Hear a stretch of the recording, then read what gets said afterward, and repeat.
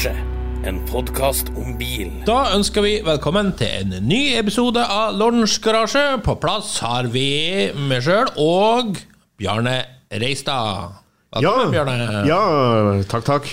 Vi mangler jo tredjemann, og det tror jeg kanskje borger for en litt gemytlig podcast, uten krangel om det ene og det andre. Ja, jeg vet ikke. For de som skulle være bekymret for at han har tatt opp noe sånn der frihopp i fallskjerm, så er det ikke det. Ove har tatt ferie denne uka, visst nok for å skru på en Citroën SM. Høres ikke ut som en sannsynlig historie, spør du meg. En gammel SM kan jo umulig trenge noe reparasjoner. Ja, nei, det har nok det. Det er vel et internasjonalt Citroën SM-treff i Geiranger-området. Loen skal de bo, så han hadde vel et ønske om å gjøre det der, for det er vel en sånn once in a lifetime han får oppleve det på norsk jord. Det er et herlig treff, da skal sies, det ser helt fantastisk ut, og jeg skjønner godt at han står på døgnet rundt for å prøve å få bilen sin klar til det der. Ja, det er jeg enig i, og den som kjenner Ove vet at det er ikke noe slenger i valsen, og han jobber som en tyrk, så jeg regner med og håper han blir ferdig da. Ja, vi håper det. Vi håper det. Klart, når Ove først da var borte, så satt vi og tenkte litt, hva kan vi prate om som Ove kanskje ikke er noe område han føler seg hjemme i uansett? Nei. Og da tenkte vi jo på, han er jo mer typen Corvette på stripo i Las Vegas.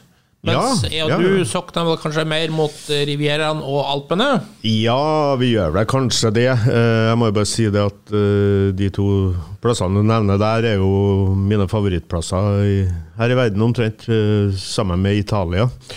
Men jeg vil holde en knapp på Alpene, for det byr på så mye. Det er klart, du kan ikke ligge på badestranda, du kan stå og gjete til utenfor kasino i Monaco, men sånn naturmessig, veimessig, det er så visuelt vakkert, tenker jeg, i det området her. Og det er en ting som kan ødelegge en tur i Alpene, og det er regnvær.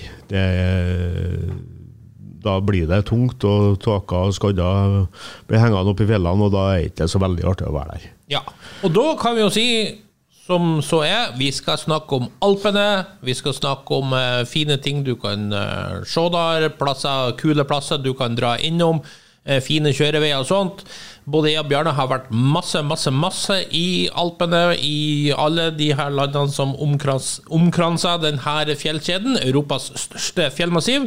Og for å sette tonen, så har jeg med meg et murmeldyr som jeg har kjøpt i Sveits. Ja, det der murmeldyr, det der er jo fra Grimselpass.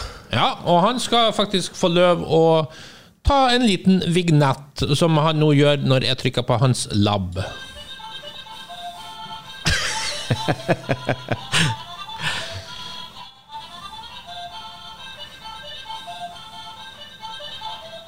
Det er vakkert. Ja, da får frem reisegleden. Ja, absolutt. Jeg regner med at det er fra Grimselpass. Ja, jeg tror det. Ja, for at der har de en murmeldyrpark oppe på toppen der. Ja. Så jeg regner med, selv om du kanskje ikke husker akkurat hvor det var, så mener jeg at det må være der. Det som kanskje fascinerte meg mest når man stopper sånn på bensinstasjoner og Sveits og sånt, er jo hvor absurd rent det er. Det er sånn du kan sleike rein gulvene inne på bensinstasjonen. Det er ikke maken. Tyskerne tror de er liksom sånn bra ordnung mossein. Ingenting i forhold til Sveits. Nei, Sveits er ekstrem. Du kan sleike rundt pumpene og bensinpumpene. Det er nesten sånn. Kanskje for et lite hint av diesel eller bensin, men det er rent. Der har de orden på, og det liker vi. Det liker vi. Ja, det er ikke noe grislester i Sør-England, i hvert fall, med teppe på dassen. Nei, det er ikke det. Det er ikke det. Før vi starter med topp fra Alpene, så skal vi til vår spalte. Hot or not. Da det altså hot or not, og jeg delte et bilde på Facebook-siden til Lordens Garasje. Det var et klassisk rock'n'roll-bilde fra 80-tallet. Det Vince Neil, vokalisten i Motley Crue, og 3 lettkledde damer rundt Vince Neil sin Camaro, Chevrolet Camaro 3. generasjon. Bildet lyser vel rockestjerne, vil jeg si, men det lyser kanskje også vulgaritet og cheesy og alt sånt der. Så spørsmålet Bjarne, hot or not? Kjempehot, for å si det rett ut. I hvert fall på den tida. I dag begynner jeg å bli gammel og ser tilbake på, så ser det litt sånn puddel ut, men der og da så var det helt kanon. Fantastisk bra. Både musikk, damer, hår, alt var egentlig bra. Bilene også var kul. Så en del av ungdommen, så det skal man ikke kimse av. Nei, som de selv sa, girls, girls, girls. Ja, nettopp. Det var full god stemning rundt Motley Crue, og jeg synes det bra partymusikk. Ja, jeg kan ikke si noe annet enn det. Vi snakket om det rett før vi gikk opp her, at jeg visste ikke at du skulle bruke bildet til det, men vi snakket om at det der var en tid før krenking og alt som har blitt så mye av nå, at i dag så tror jeg kanskje ikke du kunne ha dratt med de damene der uten å ha fått skikkelig pepper. Altså. Nei, så, du kunne nok ikke det. Nei, så ære være til den tida der. Ja, absolutt. Da vi altså på Alpene. Nå har jeg tenkt som så, jeg har laget meg lista på sånn 5 plasser jeg liker veldig godt som har vært, som jeg kanskje vil anbefale andre. Ja, men det jo glimrende. Ja, det glimrende. Har du noe lignende? Ja, jeg har vel for så vidt det. Jeg skrev opp en del på blokka her, og kan jo variere veldig mye. Altså, jeg kunne sikkert tatt 20-30 ting, så jeg får bare egentlig plukke ut det som jeg kan forestille meg at lytteren som eventuelt har vært der ikke anerkjenner til, eller at den som ikke har vært der kan få et godt reisetips om man skulle ta med seg bilen og kjøre en tur. Ja, så da kan vi jo bare ta sånn annen hver gang. Ja. Jeg kan begynne med, jeg har tatt det så enkelt som her, 5 plasser som jeg rett og slett synes var veldig kul, og jeg likte meg veldig godt. Ja. Nå det jo ikke noe hemmelighet at jeg kanskje over gjennomsnittet interessert i James Bond, så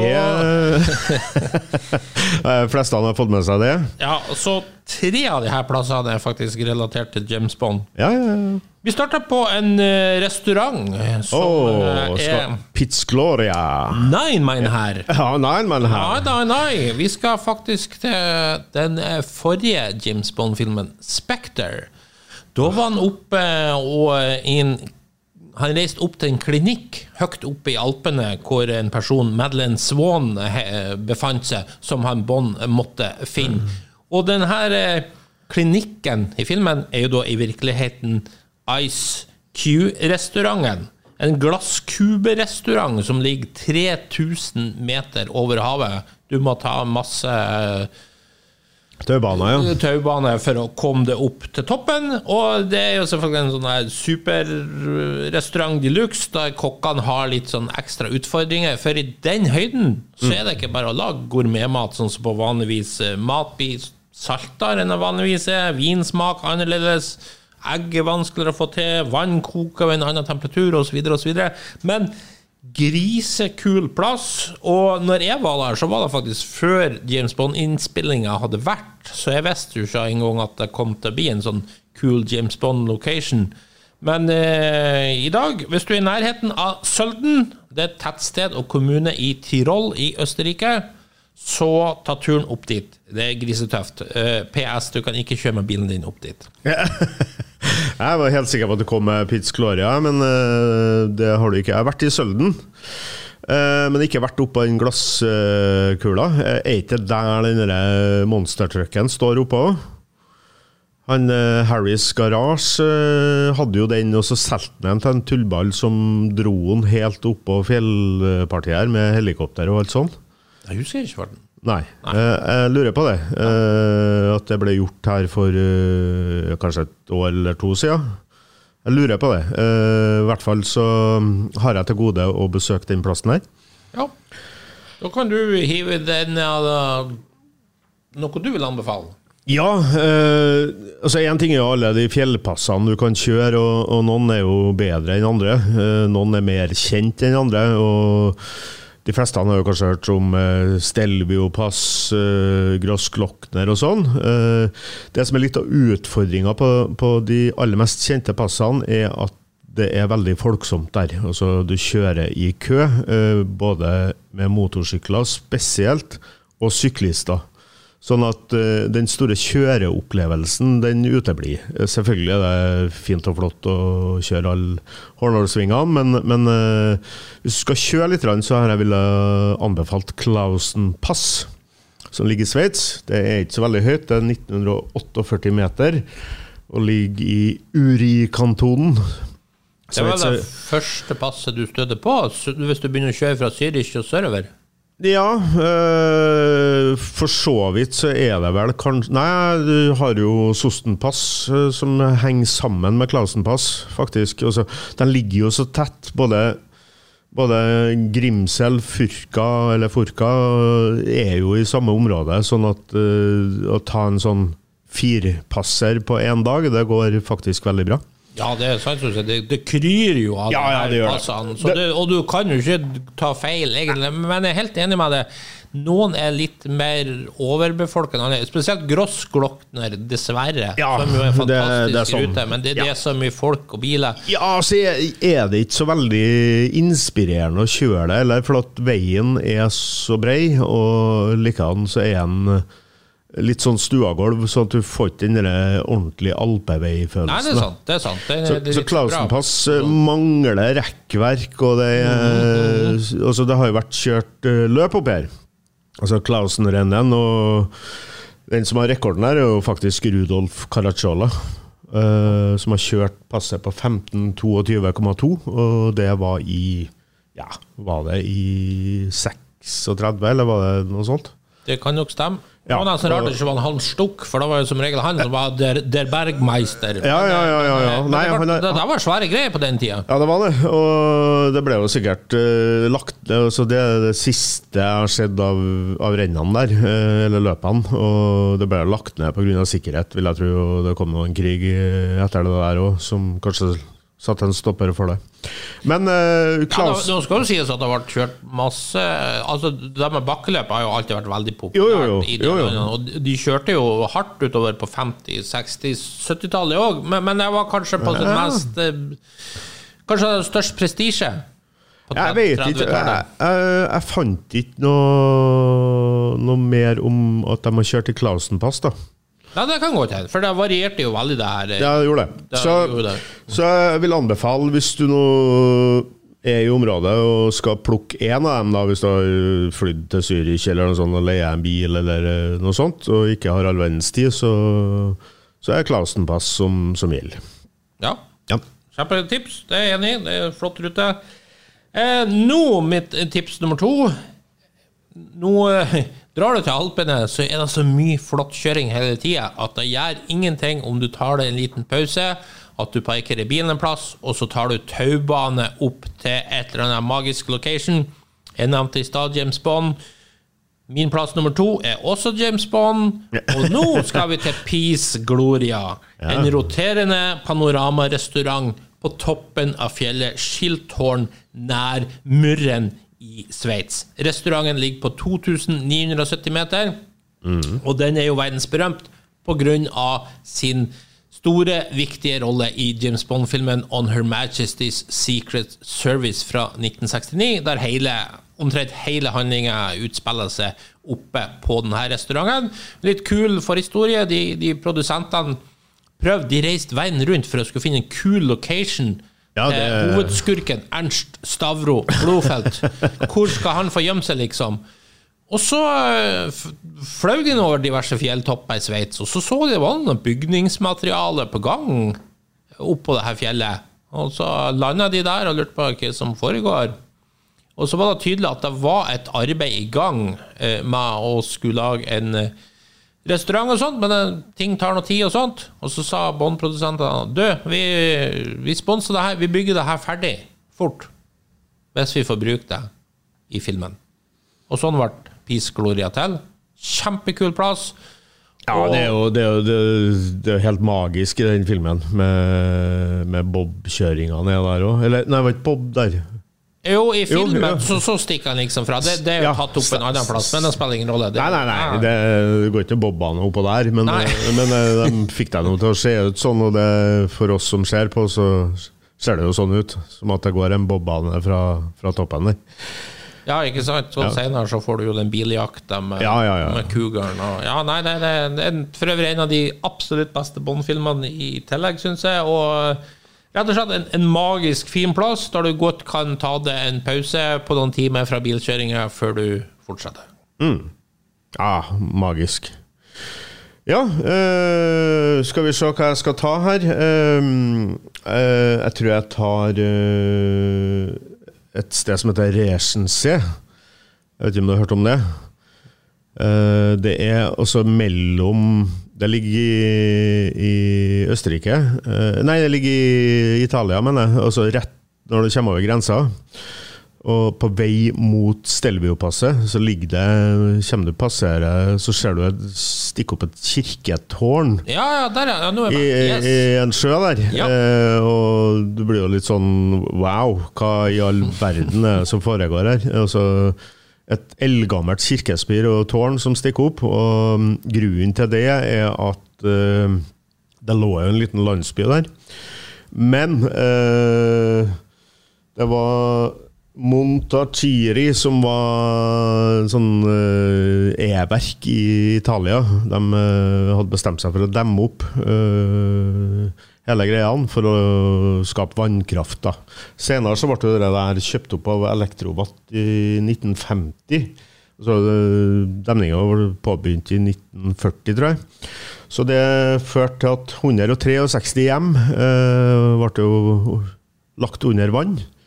Og det skulle jo bli en sånn liten gullgruve for de innbyggerne der med den demningen når de fikk flytte lenger opp i dalsida, men det skjedde jo aldri. De stakk av med pengene som hadde utført bragden, så det var stor motstand mot den dammen, selvfølgelig blant innbyggerne som da fikk hjemmene sine ødelagt. De fikk vel en 30 millioner sveitserfranc for å bygge opp på nytt igjen da, men du vet, blir du frarøvet hjemme, så er ikke det noe artig.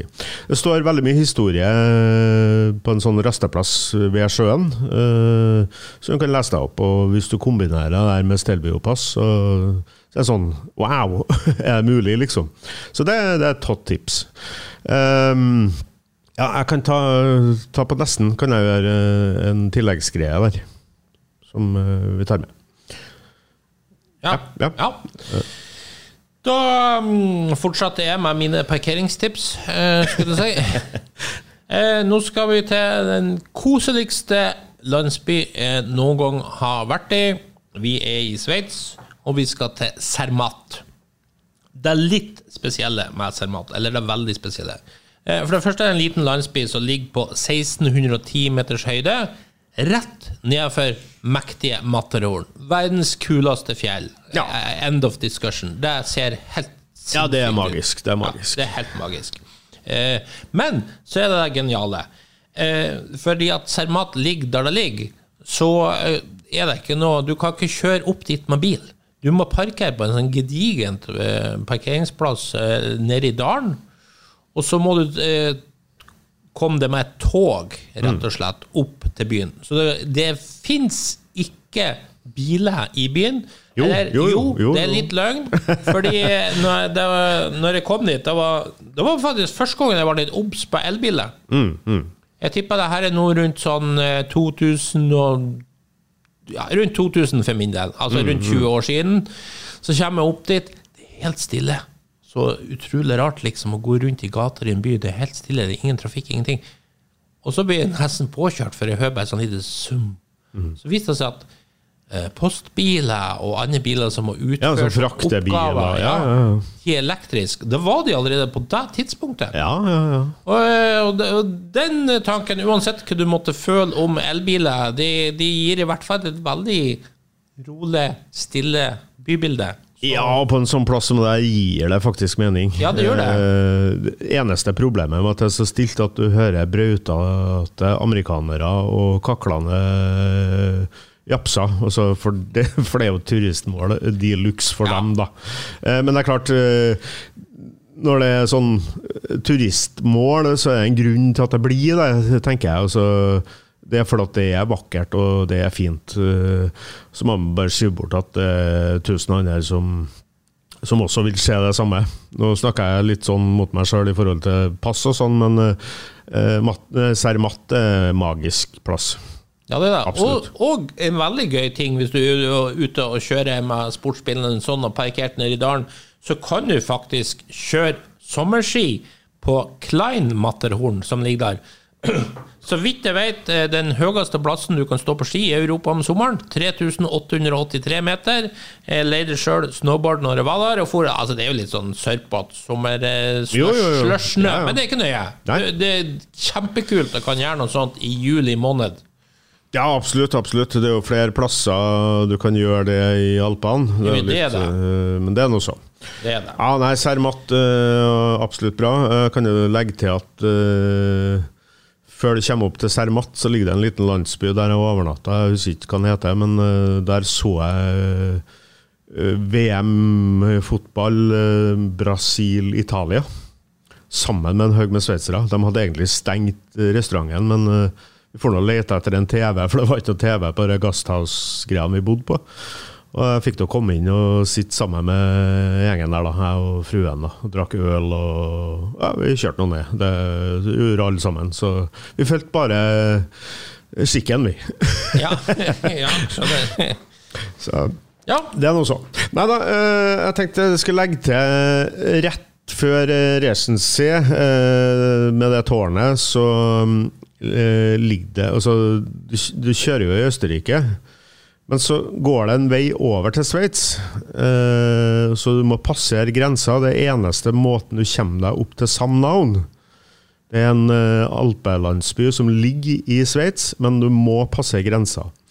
Og fra gammelt av så var det jo sånn at bønderne for jo ned den veien der og bytta varer og tjenester med østerrikerne. Og da passerte de grensa, og det var, i og med at det var eneste muligheten, så var det også da tollfritak.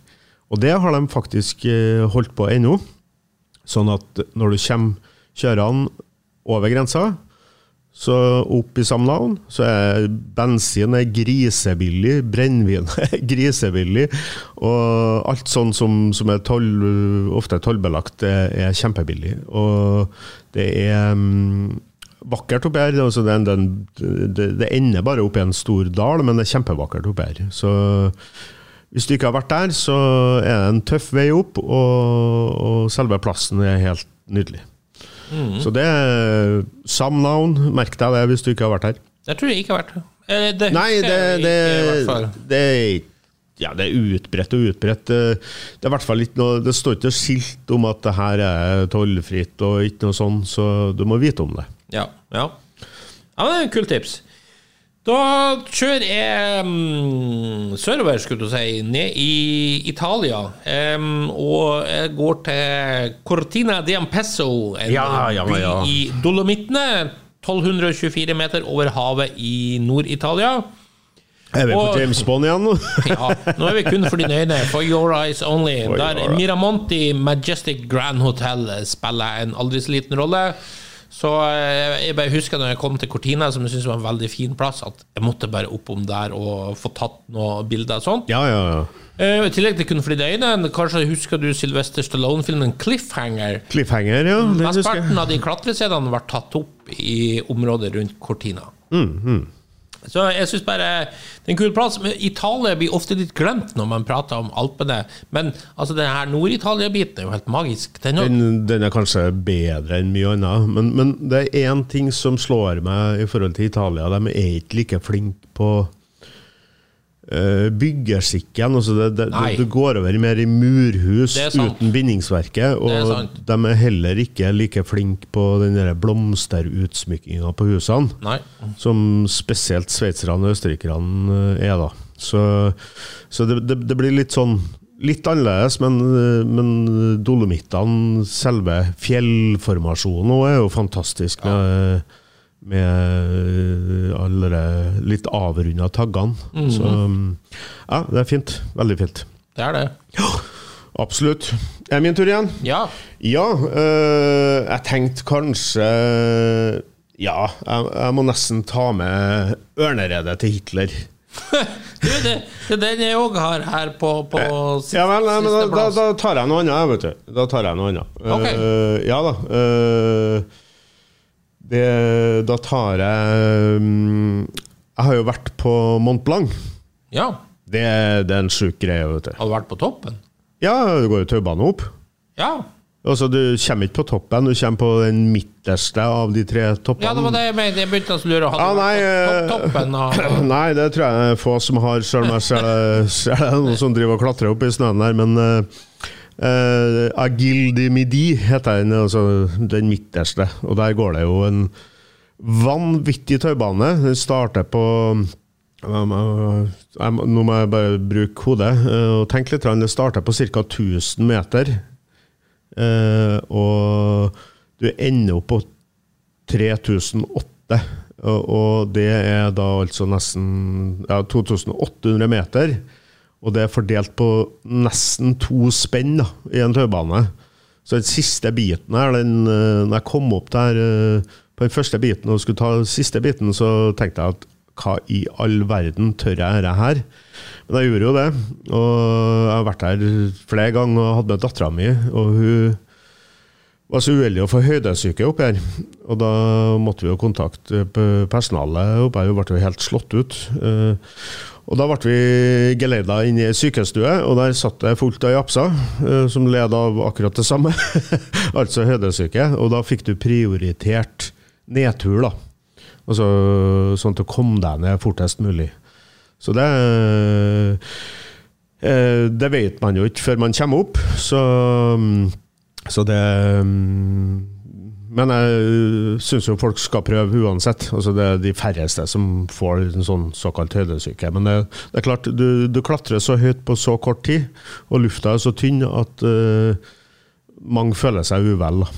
Ja, og så hender det jo også noen blir veldig redd, faktisk får veldig høydeskrekk I noen av de her taubanene. Jeg husker en gang jeg så en familie på tur, jeg så den datteren var livredd der hun stod, og så begynte taubanen å gå, og hun lå og skrek midt I vogna, helt hysterisk, så det klart det vi glemte å legge til her nå jo at det startet I Chamonix, altså taubanen, det ligger I Frankrike, helt på grensa nesten til Sveits, og der det jo en del fjellpass der blant annet Italian Job med Miuraen, vet du. Den jo spilt inn I en av passene der, så det jo helt magisk område. Så Frankrike ofte glemt når det gjelder Alper, men hva skal jeg si, altså hvert sitt land har hver sin charm, tenker jeg.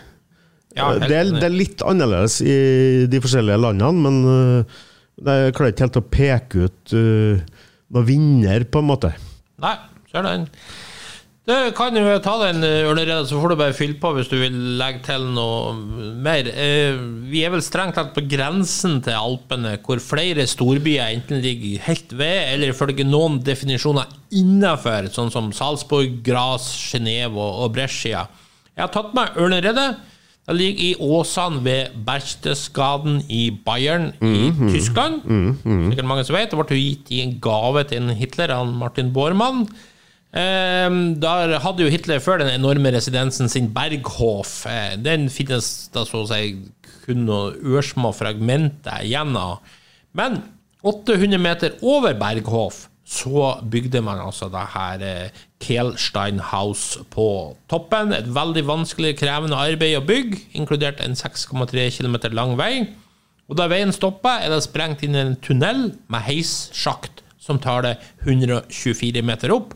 Og når du kommer opp, så får du den mest vidunderlige utsikt du kan tenke deg. Et nydelig lite hus, altså Kjellstein House der på toppen. Det I dag en restaurant og en stor turistattraksjon. Og som sagt, utsikten helt vanvittig. Du ser nydelige Salzburg, som ligger 30 kilometer unna. Og Mozart sin fødeby for øvrig vel verdt et besøk. Husk å kjøpe Mozart-kuler, vil jeg si. Men uansett, det klart, det jo en litt dyster historie inne I bildet, men det må du jo bare prøve å ta unna. Altså, det skjedde jo ikke grusomme ting oppe på Ørneredet. Skal vi se, Stiklet var jo ikke der ofte heller en gang. Nei, jeg har da bilder med Eva Braun og... Ja, hun var veldig glad I å være der. Schäferhund. Schäferhund og Blondie, ja. Så, nei, vi må jo legge til at den bussturen opp da, så du må ta buss, altså svære parkeringsplassene, du kommer opp der, og så må du ta buss, og bussene der jo spesiallaget for å takle både opp- og nedstigning, og så de gira og bremsene svære som bare det.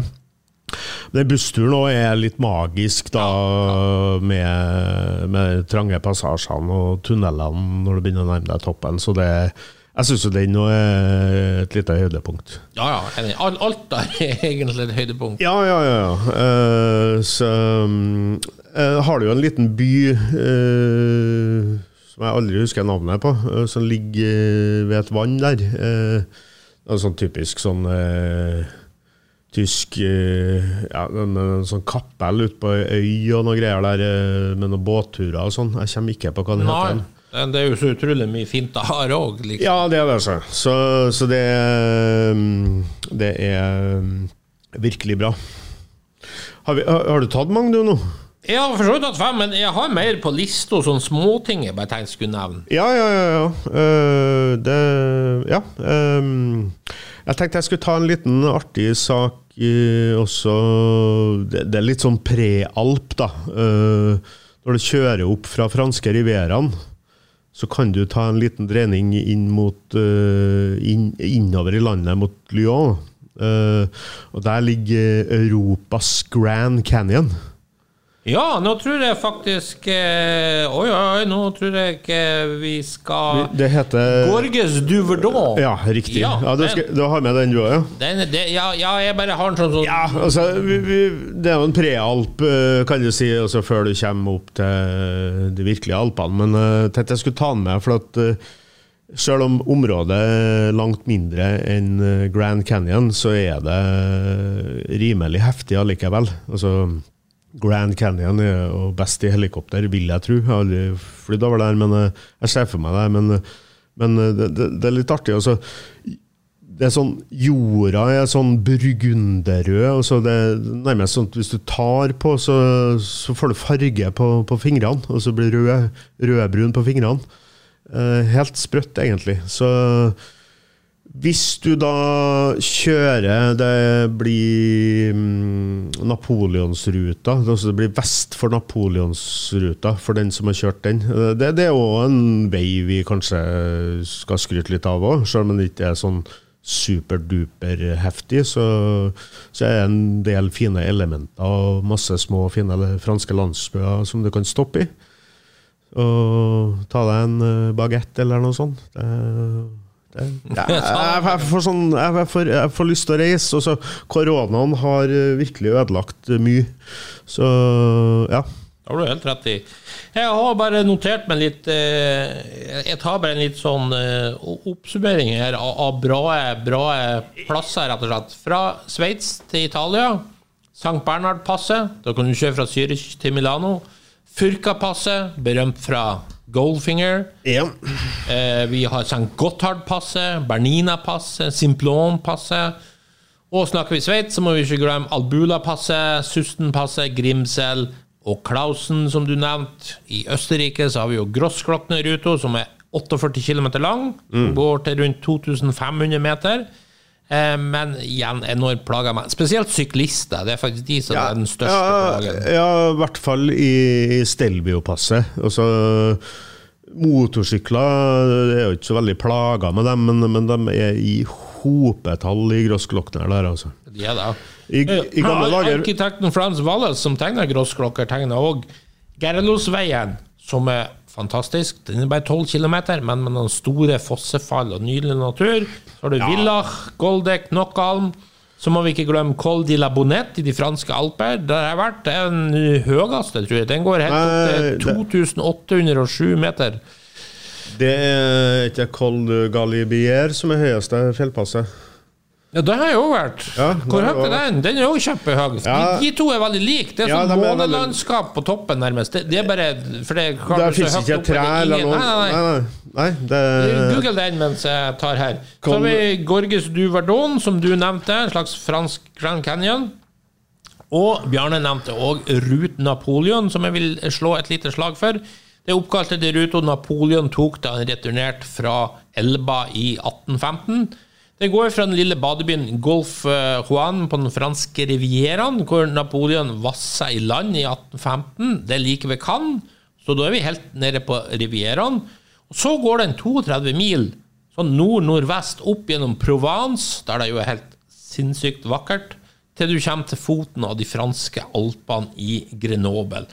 Napoleon stakk jo av fra sitt eksil på Elba med 7. mann, og etter å ha gått Route Napoleon, så kom de altså til Grenoble, hvor han ble stoppet av regjeringsstyrker, hvorpå han steg ned av sin hest og ropte de, «Her jeg, drep keiseren deres hvis dere vil». Og så bare svarer alle soldatene, «Leve keiseren!» Så returnerte han Napoleon til Paris i triumf, styrt i 100 dager før han møtte sitt Waterloo som ABBA sang om. Du klarer å dra inn både ABBA og James Bond, og det nesten rart ikke Kiss har spilt en konsert på toppen her også. Kulturreferanse er viktig. Det en ting vi har snakket litt om er jo mat, drikke. Det er jo noe med det, altså... Hva skal jeg si, både jeg og du vel glad i øl, ja. Og det får man så det holder i de områdene der også. Det er kanskje ikke noe utpreget alpebryggeri, men ølen smaker veldig godt ut på en Gasthof eller en Alpendorfli eller noe sånt, sammen med mat, og maten er gjerne, altså, det er bondeland vi snakker om, yes. Og maten er kjempekortreist, og den smaker utrolig godt, og du får porsjoner så du blir mett. Det er ikke noe fiffe små tetallerkener med en liten kaviardott på der oppe i dalene der. Det er skikkelig bondemat for... Ja, fra gammelt av, når de var ute på akran. Da er du inne på noe helt sentralt her, for at jeg også blir så lei av sånne jålemat som du av og til får servert på enkelte fancy restauranter. Det er bare en pitteliten kjøttbit med noen fancy striper som jeg tegner på. Men her, når du bestiller mat, som du sier, rundt omkring når du stopper, du får seriøse porsjoner. Ja. Det er gigantiske kjøttbiter, det er pommes frites, så det blir lesset på som snart like stort som Matterhorn. Ja. Og gedigne selvfølgelig mengder øl så mye du vil og sånt. Så matmessig så er det her helt innertier. Det er kraftkost for kraftige alpebønder. Ja, altså jeg vil jo si det er en stor del av opplevelsen. Ja. Og det mat må man ha, og jeg går ikke av veien for den maten du snakket om i sted heller. Vi satt den er velsmakende og alt til sin tid. Alt til sin tid, men da kan du jo sitte i kvittskjorta utenfor Casino på Café de Paris, skal jeg si, eller på, og kose deg med sånne ting. Alt til sin tid. Ja, alt til sin tid, og det er jo fint også med en sånn alpebilkjøretur. Det er ikke så pretensiøst som kanskje enkelte andre plasser. Jeg vil jo si det er veldig folkelig type bilopplevelse. Ja, jeg kan jo si litt om altså de første årene jeg har jo vært samboer med fruen i det er nå over 30 år.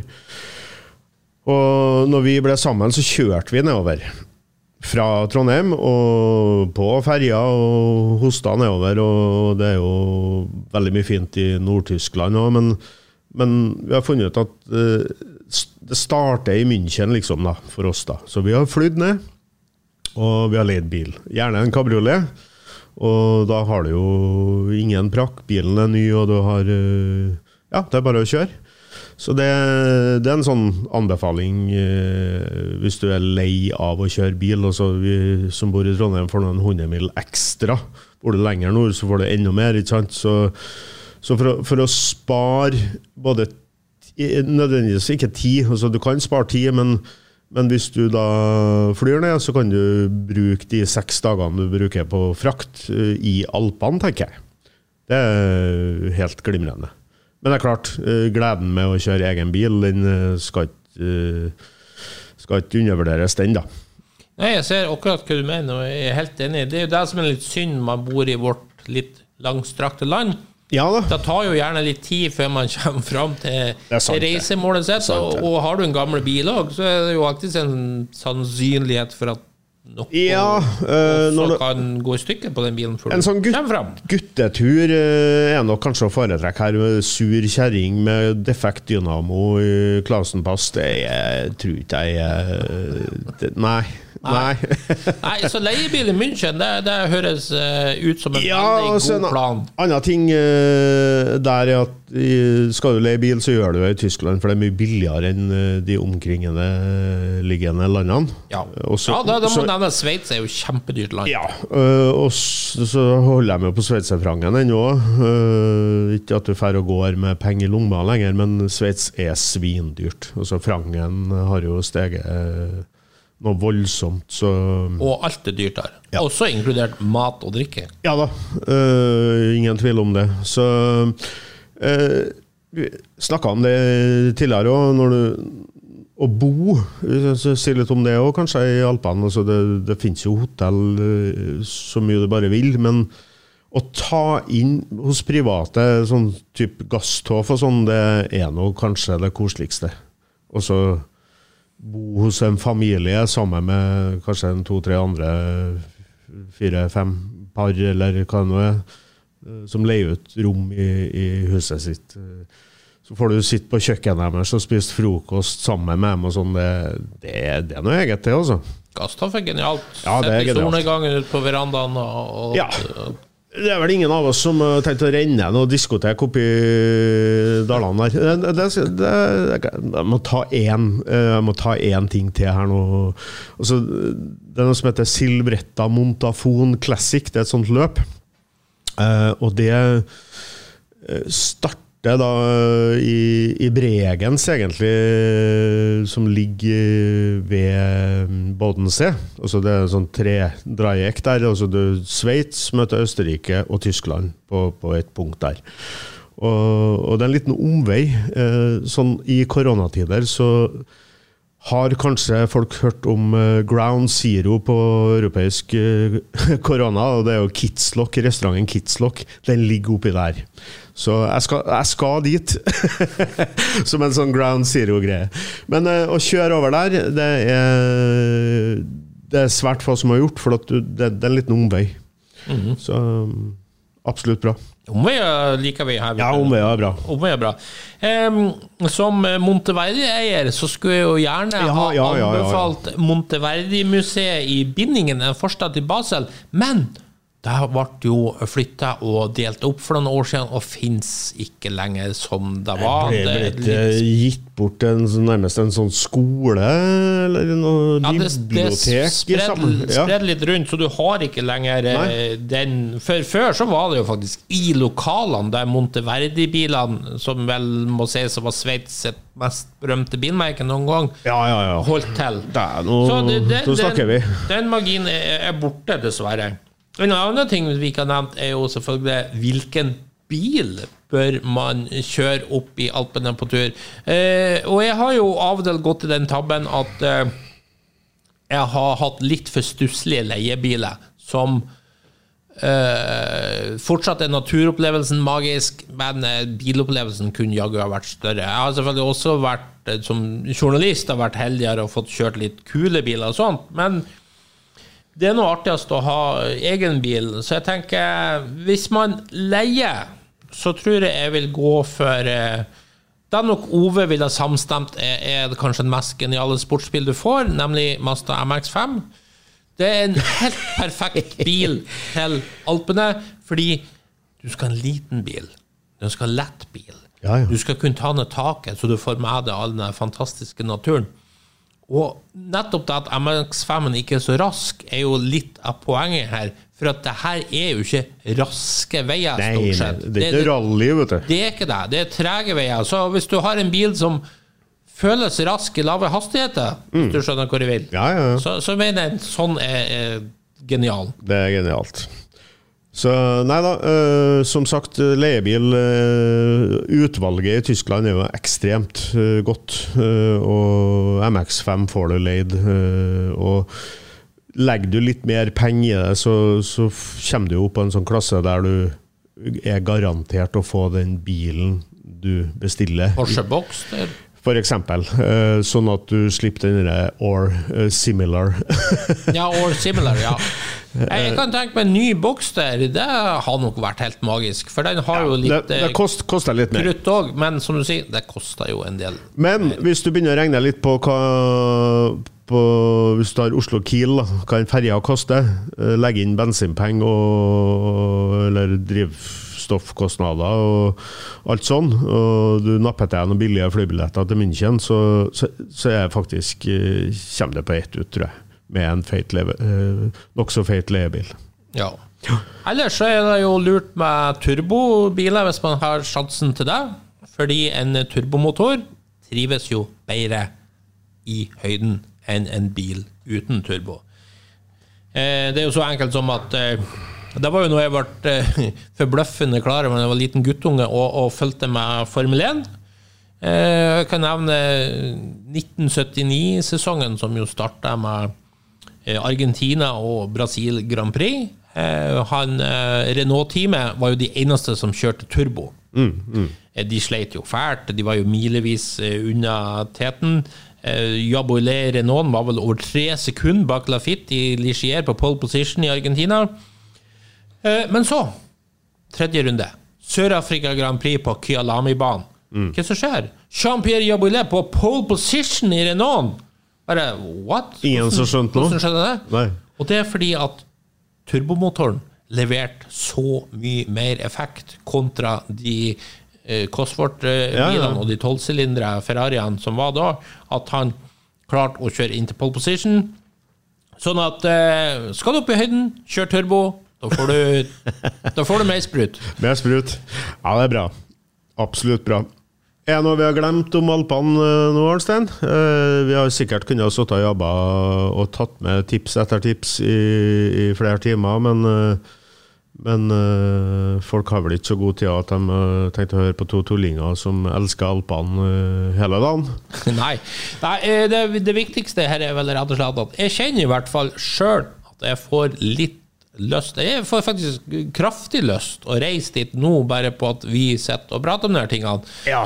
For man gjenskaper gjerne minner og ting man har sett og sånt, og for de som ikke har vært der, altså, please, du må jo ta turen dit. Men folk jo gjerne sånn, noen vil jo heller dra til hva skal jeg si, andre mer kjente attraksjoner, andre plasser I verden, men please, ikke gjør det. Hvis du vil kjøre bil, ha det gøy bak rattet på en bil. Ja, spis god mat, få et landskap som absolutt ikke finnes noe annet sted I verden. Altså, det helt magisk. Ta turen til Alpene. Anbefales på det aller varmeste. Ja. Som sagt innledningsvis, det bare en ting som kan ødelegge det, og det regn. Ja. Og skittvær. Men vi satser på sol, og så stemmer vi med litt murmeldyre trekkspill her til slutt. Så sier vi takk for denne gang, og så vi tilbake om en uke, og så håper vi at Ove har fått på plass alt med sin SM. Takk for nå. Da takker vi av for denne gangen. Hvis du likte det du hørte på, gjerne gi oss en 5-stjerner på iTunes. Ellers følg med på Refuel for masse spennende bilstoff, og husk at du kan nå oss på Facebook-sidene både til Lordens Garasje og Refuel. May the force be with you.